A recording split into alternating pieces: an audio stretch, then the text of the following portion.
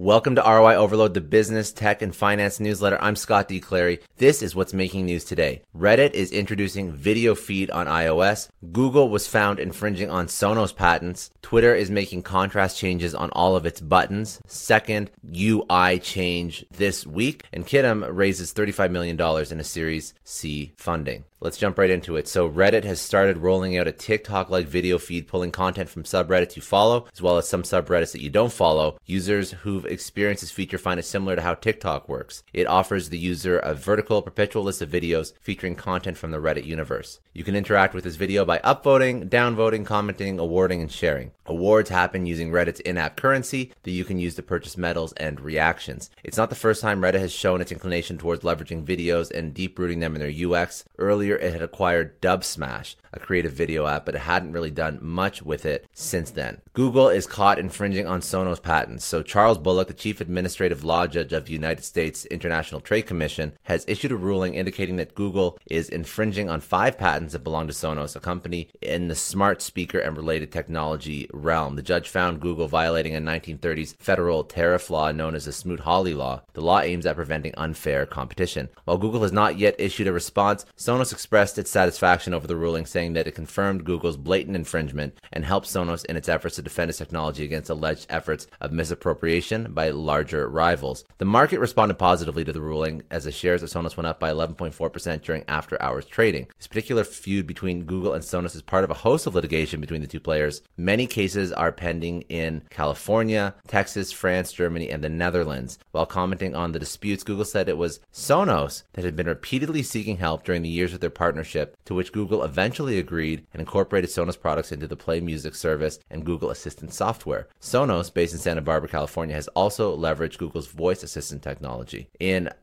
social news, Twitter is making contrast changes on all of its buttons. So Twitter is changing the contrast of its buttons to make them appear easier on the eyes. The decision to alter the buttons and the contrast on the buttons followed Twitter receiving user feedback on its design updates earlier this week. After the new design modifications, users had reported eye strain, headaches, and migraines caused by the higher visual contrast in the buttons and link colors and the new font that they're using called Chirp. High contrast often provides benefits to people with low vision, while it can also cause pain to people who are sensitive to low colors or light.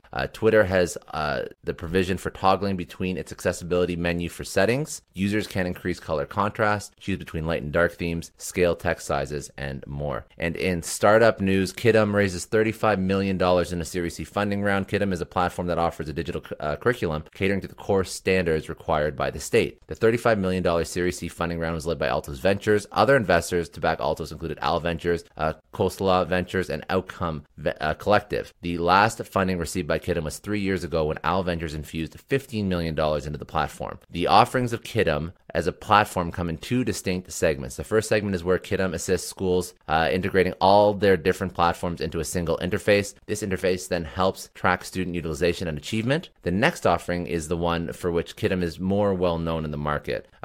This is the digital curriculum that Kidam is developing, which is fitting within quote-unquote Common Core. And Common Core is a set of math and English academic standards for students to learn on a grade-by-grade level. Kidam believes that its growth numbers stand testimony to its benefits. Between 2020 and 2021, the growth in Kidam's annual recurring revenue was 300%, and in 70% of schools, the product was used by at least one teacher nationwide. Kidam infuses most of its funding into research and development of its enterprise offering and product. And other news around the internet, Polygon acquires the Hermes network. Polygon, the Layer 2 protocol, has decided to integrate Hermes network, a ZK rollup project, into its ecosystem for $250 million worth of MATIC tokens, or MATIC tokens, and Holly Herndon, leverages deepfake. So Holly Herndon, the American musician and composer, has been leveraging the deepfake technology to allow her fans to use a digital version of herself to create scalable,